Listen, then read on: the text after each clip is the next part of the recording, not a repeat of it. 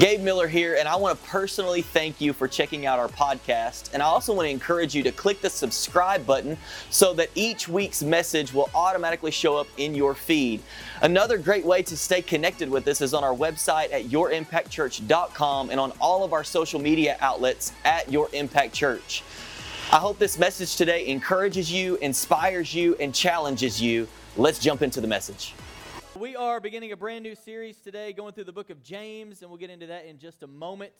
But want to just highlight again, Pure Adventure is this coming Saturday. If you're a dad with a son or multiple sons and you have already registered, then you're good to go for this weekend. If you have not registered, it is not too late.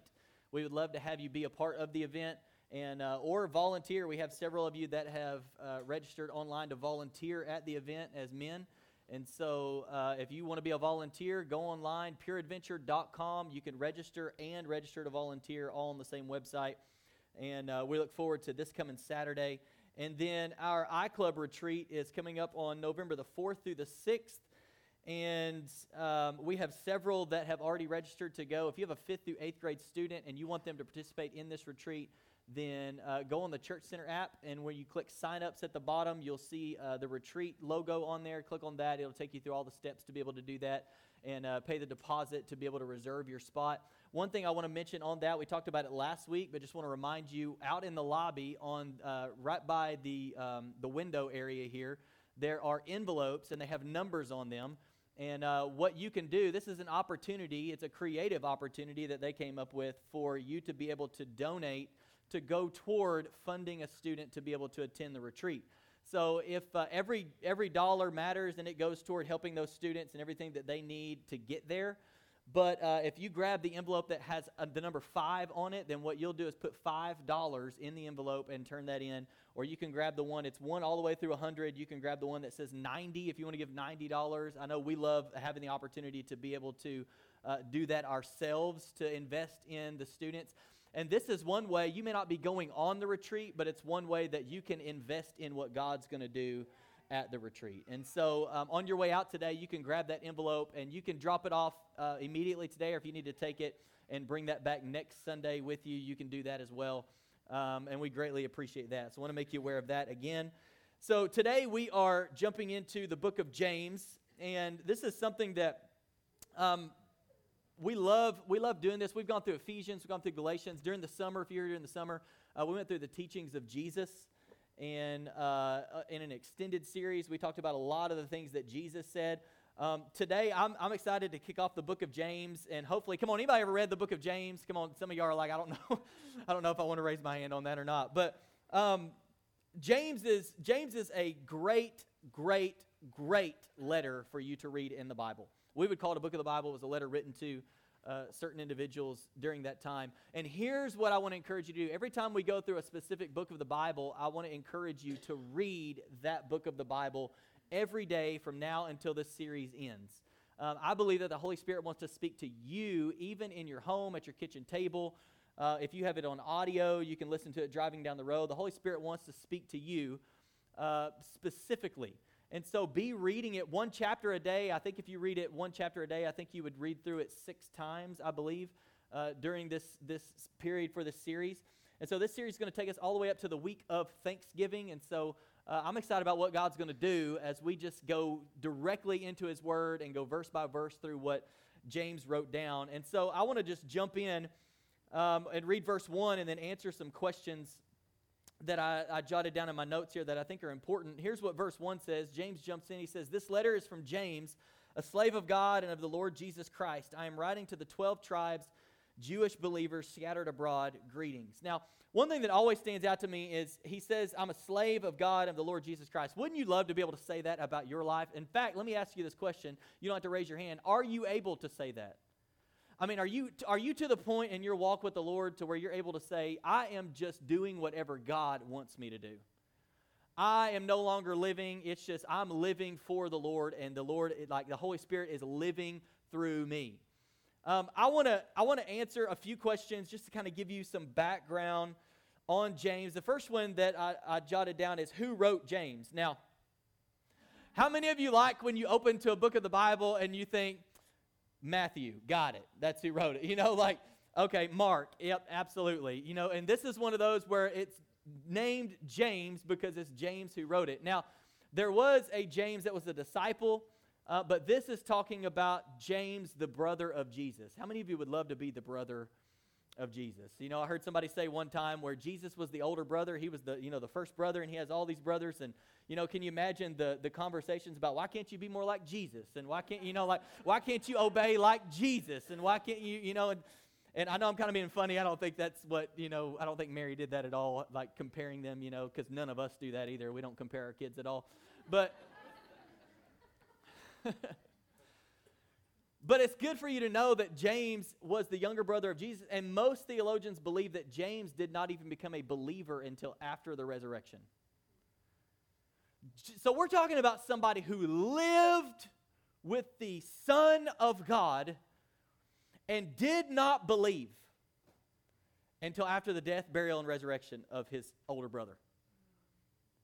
And then he steps into faith, and a little bit later writes this letter that most believe was probably in the late, AD 40s, maybe the early 50s. But one thing that I found interesting is just some historical information. James was actually hated. James was a pastor, a leader, whatever you want to call it, of a church in Jerusalem. And James was hated so much by the Pharisees in Jerusalem that they eventually killed him. Now, doesn't that sound familiar? That when Jesus was walking on the earth, that there was a group of people that hated him so much and what he stood for and how he was changing the world that they killed him. And James had become apparently so passionate about getting the message of Jesus out and leading this church and leading these people in the direction that God wanted for their lives that they eventually killed him after he wrote this letter. One thing that is interesting about James is as you read through this letter, and many of you probably have, James doesn't suggest anything. He commands things. This isn't like so as you read through James, this isn't going to be like, if you feel like it, this is what you should do. James just cuts right, he just goes right at it, and he's like, this is what you need to know, and this is what you need to do, and this is how you need to be living your life. And so that's what I love about James. I love the directness of what James wrote. And so James was writing to, who was the letter written to? Obviously, it tells us in the beginning, I think it's Jewish Christians, Christian Jews who had been scattered outside of the land that was given to them, outside of the land that was promised to them and where they were supposed to be. Some translations use the term dispersion, which is a word that is used to describe the Jews that were living outside the land of Palestine at the time. Why was James written? I think that James is speaking to some situations, as we're going to see as we go through this, and a lot even in chapter 1 that we're going to get to today, where James is speaking directly into some situations. And I jotted some down: temptations, trials, testing, catering to the wealthy, how you speak, and the list could go on and on and on. And then I began to think to myself, does this sound like anything that anybody else struggles with at all? Temptations and trials and testing of your faith and all of these things that we deal with. Come on, am I the only one at church today that's like, hey, I can relate? And so James is writing this letter that I think is so important for us today to grab a hold of and apply to our lives. I think the theme of James can kind of be summed up overall in two words, really, and it's Christian maturity. Christian maturity. I think that we're going to find out as we go through this series, we're going to see what it looks like to be a mature Christian. To actually walk it out, live it out, apply these things to our lives. One commentator made this statement. He said this: too many churches are playpens for babies instead of workshops for adults. I'm going to say that again because it's so good. I read that and I was like, like slap you in the face right there. Too many churches are playpens for babies instead of workshops for adults. And I think as we go through the book of James, what I want you to do is I want you to examine your heart. I want you to take inventory of what's going on inside of you and where you're at to discover, where you are spiritually in your Christian life. Are you struggling? Are you mature? what does James mention that you struggle with? Because chances are you're going to find yourself somewhere and maybe multiple places. And what my hope is and my prayer is for you is as we go through this letter, that there will be moments where you read something that God's Word says and you think, I need that to change me. Not I want to change that, but I need that to change me. I need that to become who I am. I need to get that in me. All right, so I'll give you this statement, and then we're going to jump into several verses as we go through chapter 1 today. But I think this is something important to remember, that whenever we get serious about our spiritual growth, the enemy gets serious about opposing us. And some of you have been facing opposition, and it doesn't necessarily mean that you're doing anything wrong. Maybe you stepped into a season where you thought, I need to start growing. I need to start maturing. I need to start doing something to activate my faith. And whenever you get serious about your spiritual growth, the enemy will get serious about opposing you. But listen, you're on the winning side. If God is for you, who can be against you? And so we just have to keep pressing on, following Jesus, being faithful, leaving the results to Him, and just being faithful with what it is God has for us to do. So here we go. James chapter 1, jumping into verse 2. We'll read verses 2 through 4. He says, Dear brothers and sisters, when troubles of any kind come your way, consider it an opportunity for great joy. For you know that when your faith is tested, your endurance has a chance to grow. So let it grow. For when your endurance is fully developed, you will be perfect and complete, needing nothing. Right off the bat, I think that we get this beautiful picture of what Christian maturity looks like. And in verse 4, if you noticed it, James uses the word being perfect, or you will be perfect and complete. And this word can actually be translated in the original language as mature.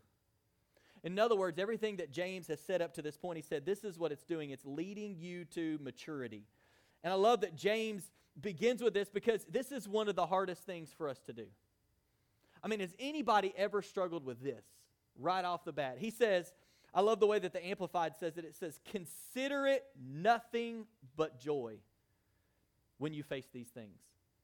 And this is one of the most difficult things for us to do. Let me ask you a question. When was the last time that you were walking through a situation with a family member or something going on in your life and you stopped and you thought, you know what this is?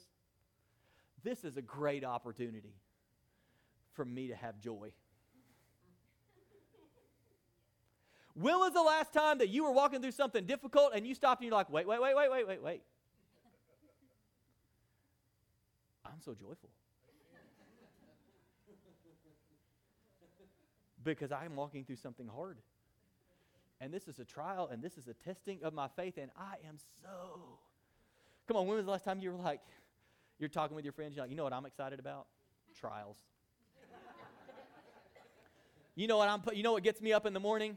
My faith being tested. You know, that's where it's at right there. But James is making the point that you need to consider it nothing but joy whenever you face these things. Why? Because it's maturing you. Listen, some of us are trying to pray ourselves out of situations that God's trying to use to mature us. Because we don't like the process of being matured. And so we're walking through something and our faith is being tested. Come on, has your faith ever been tested? And you're walking through something and it's difficult. And we're like, God, get me out of this. And God is like, no, I want you to grow up. Like, I want you to mature. I'm trying to do something in you right now. And so I'm walking with you through this. I'm not going to leave you right there in it. I'm going to walk with you through it. And we're going to grow and we're going to mature. And James would tell us, you need to consider it an opportunity for great joy whenever you face these things, because it's maturing you. It's helping you grow. The testing of your faith through experience, it produces endurance, and it says this endurance leads to spiritual maturity. And the way you handle your faith being tested can show spiritual maturity or a lack of it. I think one of the baseline things is whenever your faith is tested, how do you react? When your faith gets tested, what do you do? What do you say? How do you respond? I think it shows us a picture of, not in a condemning way, but maybe an area of our life where we need to mature and grow and ask the Lord, hey, will you help me in this area because I don't respond in the way that I know you would want me to. Look at the next few verses 5 through 8.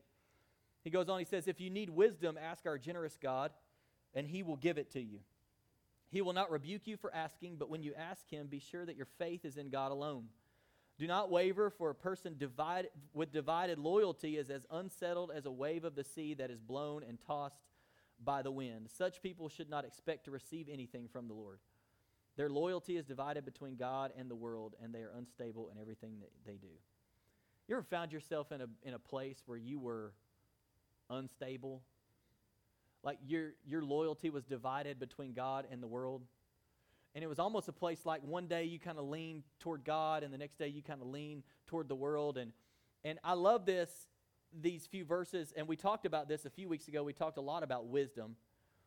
And so I'm not going to spend a whole lot of time on this, but what I think is important to point out is that James is referring to wisdom really to guide us through decision-making and circumstances in life. He says, if you need wisdom, there's something going on. Come on, he's just talked about trials and testing of your faith and leading to spiritual maturity. He says, and if you need wisdom, if you need to know what to do, if you need to know what direction to go, he says, ask God. Ask him, and he will give it to you. The people that James was writing to, obviously, they were going through some situations, and he speaks straight to the wisdom that they probably felt like they were lacking. That we find ourselves in this position. We find ourselves in this region. We find ourselves scattered. And we need wisdom. And he says, you know what you need to do? If you feel like you're lacking wisdom, you need to ask God for wisdom. And I love that a couple of things that, man, James tells us about wisdom. He tells us who to ask for it. He says, go to God for it. And he tells us how to ask for it. He says, you got to have faith. You got to believe and not doubt that God has the wisdom that he can give you and that he wants to give it to you. You got to have faith. Don't come into it thinking like, well, like a lot of times you ever came into a prayer with a backup plan? I'm going to pray about this, and just in case God doesn't do what I think he needs to do, here's my plan B. And James says, no, like if you need wisdom, ask God for wisdom. And when you go into that, don't ask being divided. Don't ask being double-minded, but believe. Believe. Have faith that God is who he says he is, and that he can do what he says he can do, and that he'll do it for you, and that he wants. I love how James points out that God is generous. He wants to give it to you. So have the faith to believe that God wants to lead me and guide me and give me this wisdom. And the wisdom that we need in our lives, it can only come from God. So we have to go to God to get it. Have faith. Don't doubt. James makes the point that, someone who goes to God asking for the wisdom while doubting whether or not God is going to help or even can, that person shouldn't even expect to get anything from God, right? And the problem isn't, I love this, the problem isn't with God's ability or willingness. The problem is with our double-mindedness. It's not that God is not able. It's not that God's not willing. I mean, James says he's generous and he will give it to you. But when you ask, have faith. Make sure that your faith is in God, not in a circumstance changing. Like your faith can't be locked into, I'm hoping that God gets me out of this or that God gives me what. No, like my faith is in God and I believe in him and I'm focused on him. I'm following him and I know that he's going to give me the wisdom that I need in this situation.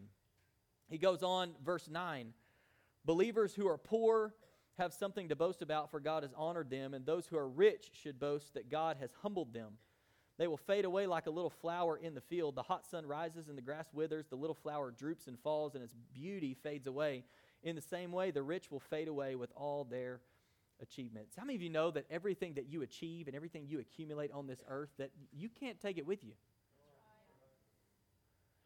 I mean, there's nothing that you've accumulated here that you've stored up here that's going with you. That's why Jesus said, store up for yourself treasures in heaven. Like leverage what you've been given to store up for yourself treasures in heaven where it will be waiting on you. Not here on the earth. And I love this contrast between, it says there's, believers who are poor have something to boast about, for God has honored them. And those who are rich should boast that God has humbled them. And then he goes on and he says, they will fade away like a flower of the field. In other words, them and all of their stuff and their achievements and all that, like it's going to fade away. It's going to fade away. That's why the person that is in a humble situation should boast in the fact that God is lifting me up. God is building me up. That God is my sustainer. That God is my provider. And the person that has more than enough and has everything that they need, they should boast in the fact that God has humbled me and He has reminded me that none of this is mine. That He gave it to me. And I didn't get myself here. And I don't want all of my things and everything that I've done with my life to just pass away. I don't want to be a person that just passes away as the wind blows. Because I was so reliant on everything that I had. Everything that I could do, everything that I had achieved. He says, no, that person needs to boast in the fact that God humbled them. How many of you have ever been in a situation where God reminded you, you didn't do that? I did that. You didn't achieve that. I achieved that. I worked through you to make that happen. I worked through your submission and your obedience. And sometimes we find ourselves in a place where we begin to rely on all of our things more than we rely on God. And many of us could probably say, even today, we're in one or two of these camps. But some of us in the room today can say we've been in both.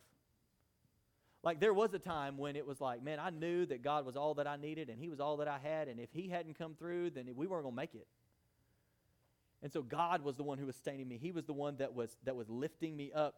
And then, through God's blessing and hard work and all these things, and we found ourselves over here. And sometimes we have a tendency to start relying on our things. And we get comfortable and we feel like, well, I don't need God as much. I don't need God as much over here. And back over here, I was constantly praying. Over here, I don't really feel the need to pray all that much. I don't want to be someone who just fades away with all of my achievements. I want my trust to be in God. All of our achievements, they're going to fade away. Our wealth is going to fade away. Our identity and security can never be in those things. And there's so much more to life than stuff. And I want to challenge you with this, and then we'll go to the next verse. But our focus needs to be on eternal things. What would it look like for you to make the shift in your life to where your focus was on eternity? Eternal things, kingdom things. Not on building my own, but how can I build God? Everything I have has been given to me so that I can use it to build the kingdom. So that I can use it in the way that God wants me to use it. So that I can use it, I go to Him and I ask Him, what do you want me to do with this? How do you want me to use it? How do you want me to leverage it to bring you glory? I want to single out the next verse. It's verse 12. It says, God blesses those who patiently endure testing and temptation. How many of you have patiently endured? A lot of us in here would say, like, I've endured. If I was to ask, how many of you have endured temptation and trial and testing? Most of us have endured, but he adds one little word in there. God blesses those who patiently endure. Patiently endure testing and temptation. Afterward, they will receive the crown of life that God has promised to those who love Him. And what I would like for that to say is before I go through anything, I want to receive everything. And God says, no, there are some things. There is a crown of a life that God has promised that after you have endured some things in life. How many of you know that in life you're going to have to endure some things? Jesus said in this life you're going to have trouble, but take heart, for I have already overcome the world. So we don't have to worry about it.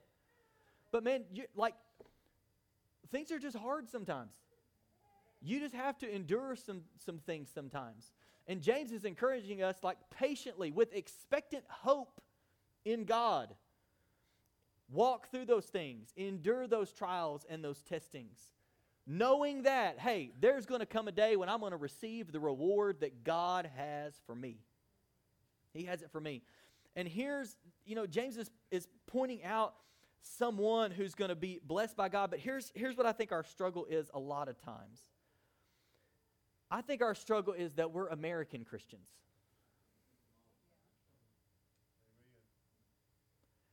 And we see blessing differently sometimes than the way God sees blessing. So some of the things that I jotted down here, I think sometimes we often interpret blessing to mean the car, the house, the spouse, the job, the raise, external things. That here's what God's going to do for me. God's going to give me that new car. And He can. But what if He don't? Well, God's going to do this, and He can. But sometimes we get so focused on external blessing that we miss what God is really wanting to do when He says, this is the type of person who's blessed. This is the type of person who's happy.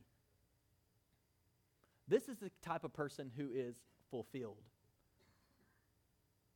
Sometimes our interpretation of blessing, I think, is different than God's. I like the way that one commentator said it. He made this statement: a true blessing is a God-given capacity to experience, enjoy, and extend His goodness in life. So we can say it this way: a true blessing is a God-given capacity to experience His goodness in life, to enjoy His goodness in life, and to extend His goodness in life. This is what it means to be truly blessed. God's blessing isn't always necessarily about external things as we like to think of it sometimes, but we need to see God's blessing as something that changes us internally. It's something that God does inside of us. And we should consider it nothing but joy when we face trials, because trials can open the door for God's blessing.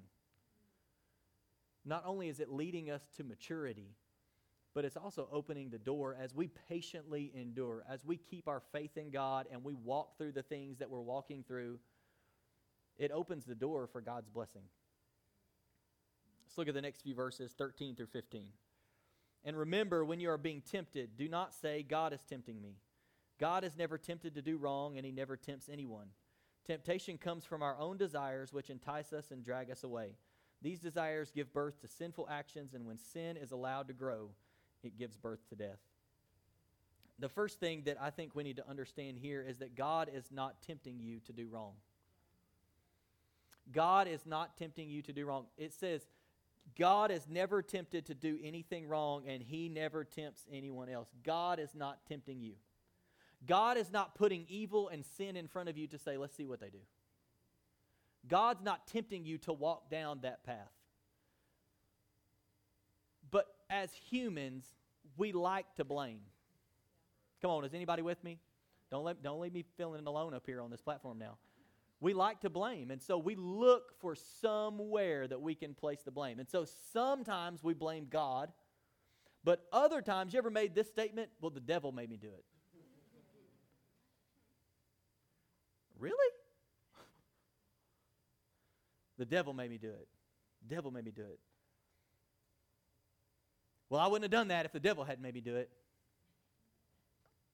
Maybe you just like to do it. Maybe you just struggle with saying no. Like, did you see what, I think it's verse 14, temptation comes from our own desires. Temptation comes from our own desires, which entice us and drag us away. Isn't it true that the easiest person to lie to is you? The easiest person for you to lie to and justify things to, and well, it's not as bad as what it might seem to other people, it's you. We could say it this way: you like to lie to you. I like to lie to me. It is easy for me to lie to myself. And James is saying it is your own desires. They entice you and they drag you away. And then he says, and here's what happens. Those desires cause you to turn it into action, sinful action. And when that sin is allowed to grow, it'll kill you. It always brings death. It always brings death. Well, I'm still sitting here today. I'm not necessarily talking about you physically dying, but on the inside, it'll eat you alive. it'll eat you alive.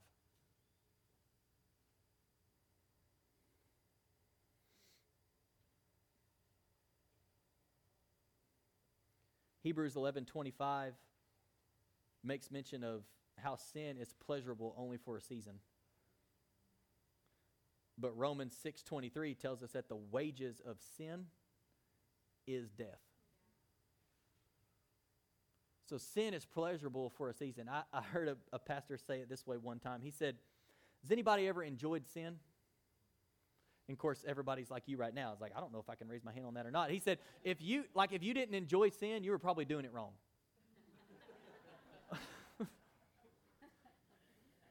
Just lighten the mood for a minute. But sin is only pleasurable for a time. And then the bill comes due. And I love the wording of Romans 6:23, that the wages, what you're going to get paid for sin, what's coming to you for sin is always death. It's always death. Yet we struggle so much with it. And we will lie to ourselves to justify the sin that we're in. Our own desire that has dragged us away, enticed us and dragged us away. And now we feel like we're dying on the inside. Because we gave in. We started walking down that path. But boy, I got some good news for you today. That doesn't have to be your story. And even if you've walked down that path, it doesn't have to stay your story. You can turn and begin to go the opposite direction today. You can turn around. We have to be reminded that the ultimate result of us giving into temptation and leading to this sinful action is always death. Look at verses 16 through 18. He says, so he's just talked about temptation. He's just talked about how, it leads to action. You're enticed, you're dragged away. It leads to action. That action always leads to death. And he says, so don't be misled, my dear brothers and sisters. Whatever is good and perfect is a gift coming down to us from God our Father, who created all the lights in the heavens. He never changes or casts a shifting shadow. He chose to give birth to us by giving us his true word. And we, out of all creation, became his prized possession. I love that, how he gave us his true word. Not only do we have the written word, but John chapter 1 would tell us that Jesus was the word. Jesus is the word. That in the beginning was the word, and the word was with God, and the word was God. So not only did God send his only son to take our place, but then he inspired all of these people to pen all of these letters and all of these books, as we would call them, of the Bible, so that we would be able to look in here and know what God desires for our life. Know who God is and what he says about us. And I think that when we face temptation, because he's just talked about temptation and how God is not tempting us, he said, no, listen, every good and perfect gift is coming down to us from God. I think that sometimes we just need to shift our focus. When you face temptation, just three things that I see in just these few verses, really just two of these verses, is that we need to shift our focus. We can focus on these things when we face temptation. The first one is God's goodness, that every good and perfect gift is coming from God. God is always good. He can never be anything but good. If we could ever just wrap our minds around that, it would just be transformative. That God is always good. Yeah, but I'm walking through something hard right now. God's goodness is not dictated by your hard situation. What you're walking through is not a prerequisite for how good God is. God is always good. He cannot be anything but good. So we need to remember God's goodness. The second thing is God's faithfulness. It says he never changes or casts a shifting shadow. God is the same yesterday, today, and forever. He never changes. He's just as faithful today as he was back then. There's a song that's out right now. It came out earlier this year, whatever, talks about that he's the same God. And it goes through all these scenarios. The same God that was with Moses is the same God here today. The same God who saw David through is the same God with you today. The same God who did all of these miraculous things when you read the Gospels is the same God with you today. He's the same yesterday, today, and forever, so we can remember his faithfulness. And here's, I love the way that the Amplified Bible reminds us that he's the creator and sustainer of everything. He creates it all and sustains it all. And here's the third thing I think that we can shift our focus and remember is God's word. It says he gave us his true word. He gave us his true word. And what would happen in your life if every time you faced a temptation, you began to think about God's word, you began to think about God's goodness, you began to think about God's faithfulness, and you just reprogrammed your mind to say, know what? I'm going to think about these things. I'm going to think about these things. I'm going to think about these things. When I'm in the middle of something, when I'm facing something, when my own evil desires are enticing me and trying to drag me away, now I'm going to refocus on God's word and God's faithfulness and God's goodness. Because he's always good. He's always faithful. And he said his word's not going to return void. Verses 19 through 21 goes on and says, understand this, my dear brothers and sisters, you must all be quick to listen, slow to speak, and slow to get angry. Human anger does not produce the righteousness God desires. So get rid of all the filth and evil in your lives and humbly accept the word God has planted in your hearts, for it has the power to save your souls. This verse 19 would be one that we would like to just skip over. And this is just what I felt like the Holy Spirit impressed on me as I was reading through this again, that we tend to hear but not really listen. Anybody ever heard but you didn't listen? Here's another tendency that we have. We have a tendency to speak too much. Anybody ever just spoke too much? You just said too much? I mean, there was an awkward silence and you were like, you know what I'm about to do? I'm about to fill this awkward. I'm about to say something. Because we're not about to sit here in this awkward silence. Like, I'm about to say something. We need to be quick to listen, slow to speak, and then here's the last thing. We get angry because we don't understand. And a lot of times we get angry because we don't understand, because we heard but we didn't listen, and we spoke too much, and so we didn't get the knowledge and we didn't get the understanding, and so it leads us to anger and frustration. And he says we need to be quick to listen, slow to speak, and slow to get angry. Why? Because human anger does not produce the righteousness that God wants for you. Anger is not a sin. Be angry, but do not sin. But human anger, selfish anger, that doesn't produce the righteousness that God desires. You ever thought back on a situation in your life and you had this thought? This is the GMT, the Gabe Miller translation. You quoted this verse to yourself and you said, you know what I should have done? I should have listened more, shut up, and not got angry. I should have listened more, shut up, and not got angry. If I'd have listened more, then I wouldn't have been so inclined to speak. And had I not been so inclined to speak and not listen, then it wouldn't have led to the frustration and the anger that I'm feeling now. And a lot of times, if you're like me, come on. If you're like me, a lot of times we do this backward. We get angry, we start saying a whole bunch of stuff, and then we're like, oh, maybe I should listen.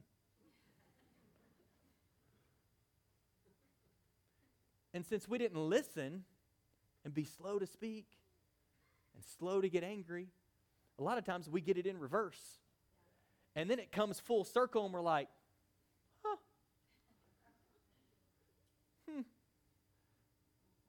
if I would have listened and been a little slower to speak, a little slower to get angry, then maybe this situation would look differently right now. We got to be quick to listen, slow to speak, slow to get angry. In verse 21, it talks about accepting God's word that was planted in our hearts. And then James says this, he goes on in the next few verses. It says, but don't just listen to God's word. You must do what it says. Otherwise, you are only fooling yourselves. For if you listen to the word and don't obey it, it is like glancing at your face in a mirror. You see yourself, walk away, and forget what you look like. But if you look carefully into the perfect law that sets you free, and if you do what it says and don't forget what you heard, then God will bless you for doing it. God will bless you for doing it. What's interesting to me in these verses is that James doesn't necessarily emphasize the reading and the hearing as much as he emphasizes the doing.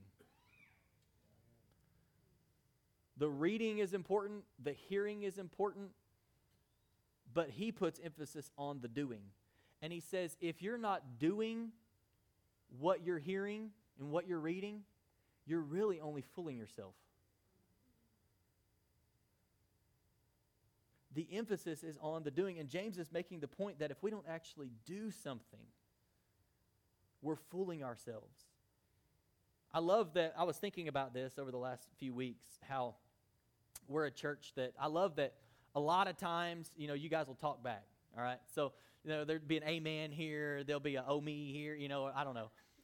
Like amen, or that's good, and I'll have people that will come up, and this is fine, okay? This is fine. I'm not telling you stop doing this. This is fine. I love it.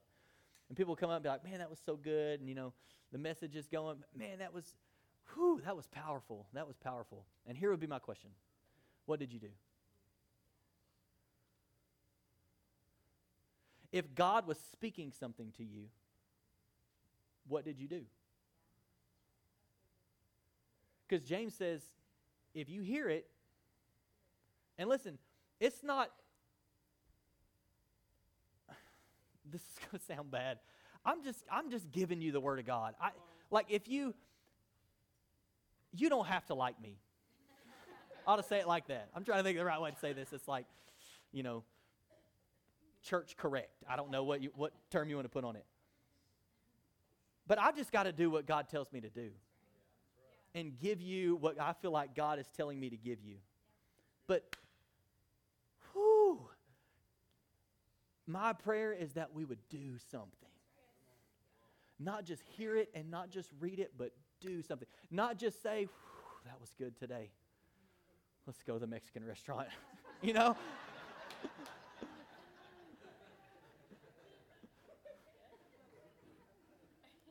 That's fine. Go eat at the Mexican restaurant, but do something with what God is speaking to you. Man, something that's said, God just plants that in your heart, and the Holy Spirit's like, that's for you.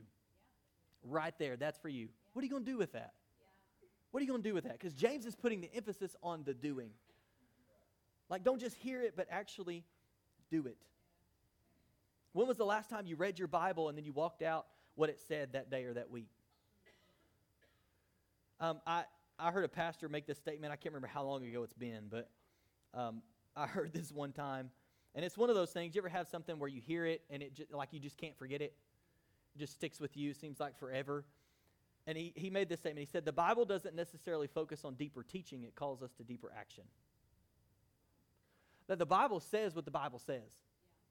God said what he's going to say. And this is a call to do something with it. That there has to be deeper action.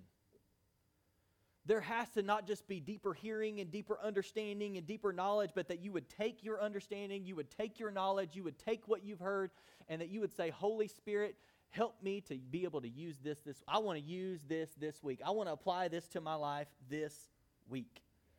And then in verse 25, we see that same word for blessed that he already mentioned back in verse 12. It's not the listening that brings the blessing, it's the doing that brings the blessing. The person will be blessed who does it. You will be blessed for doing it. Bring the worship team back. And here's the way that chapter 1 concludes, the last two verses.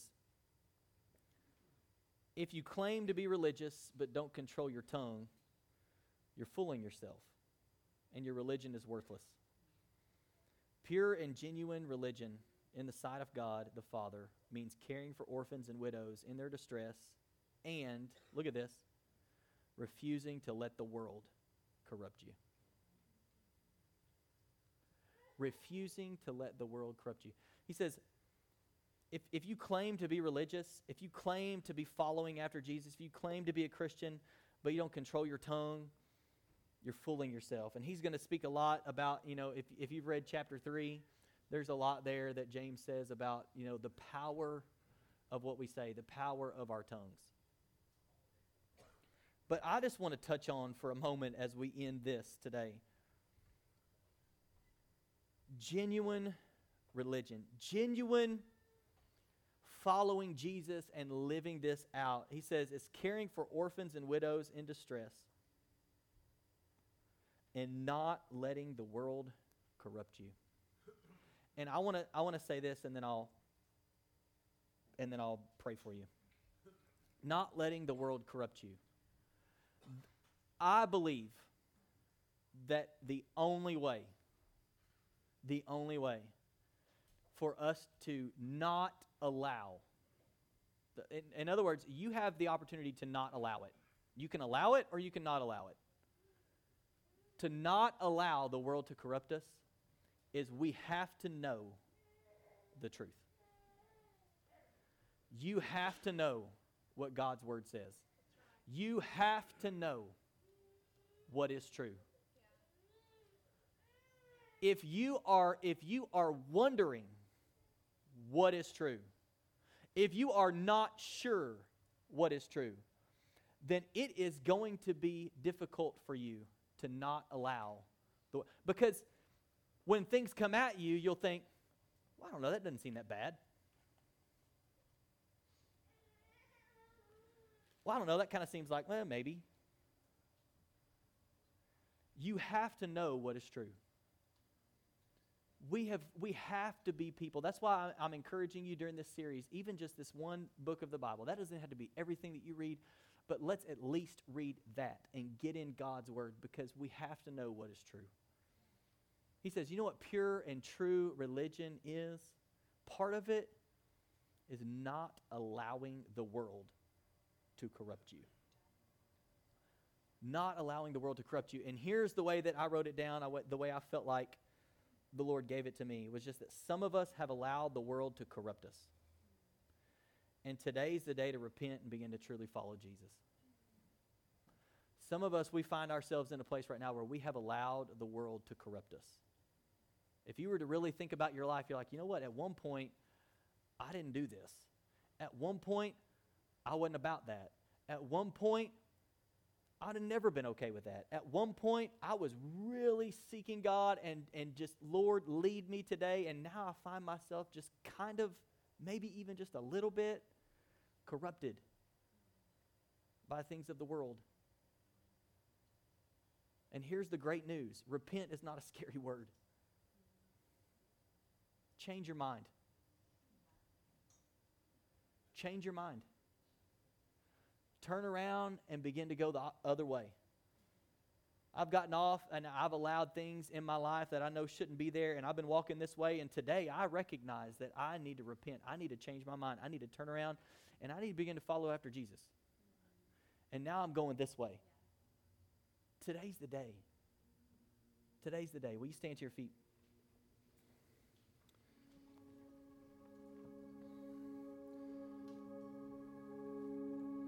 I just want to pray over you, and our prayer team today can go ahead and make their way down to the front here. We always like to have an opportunity for prayer, but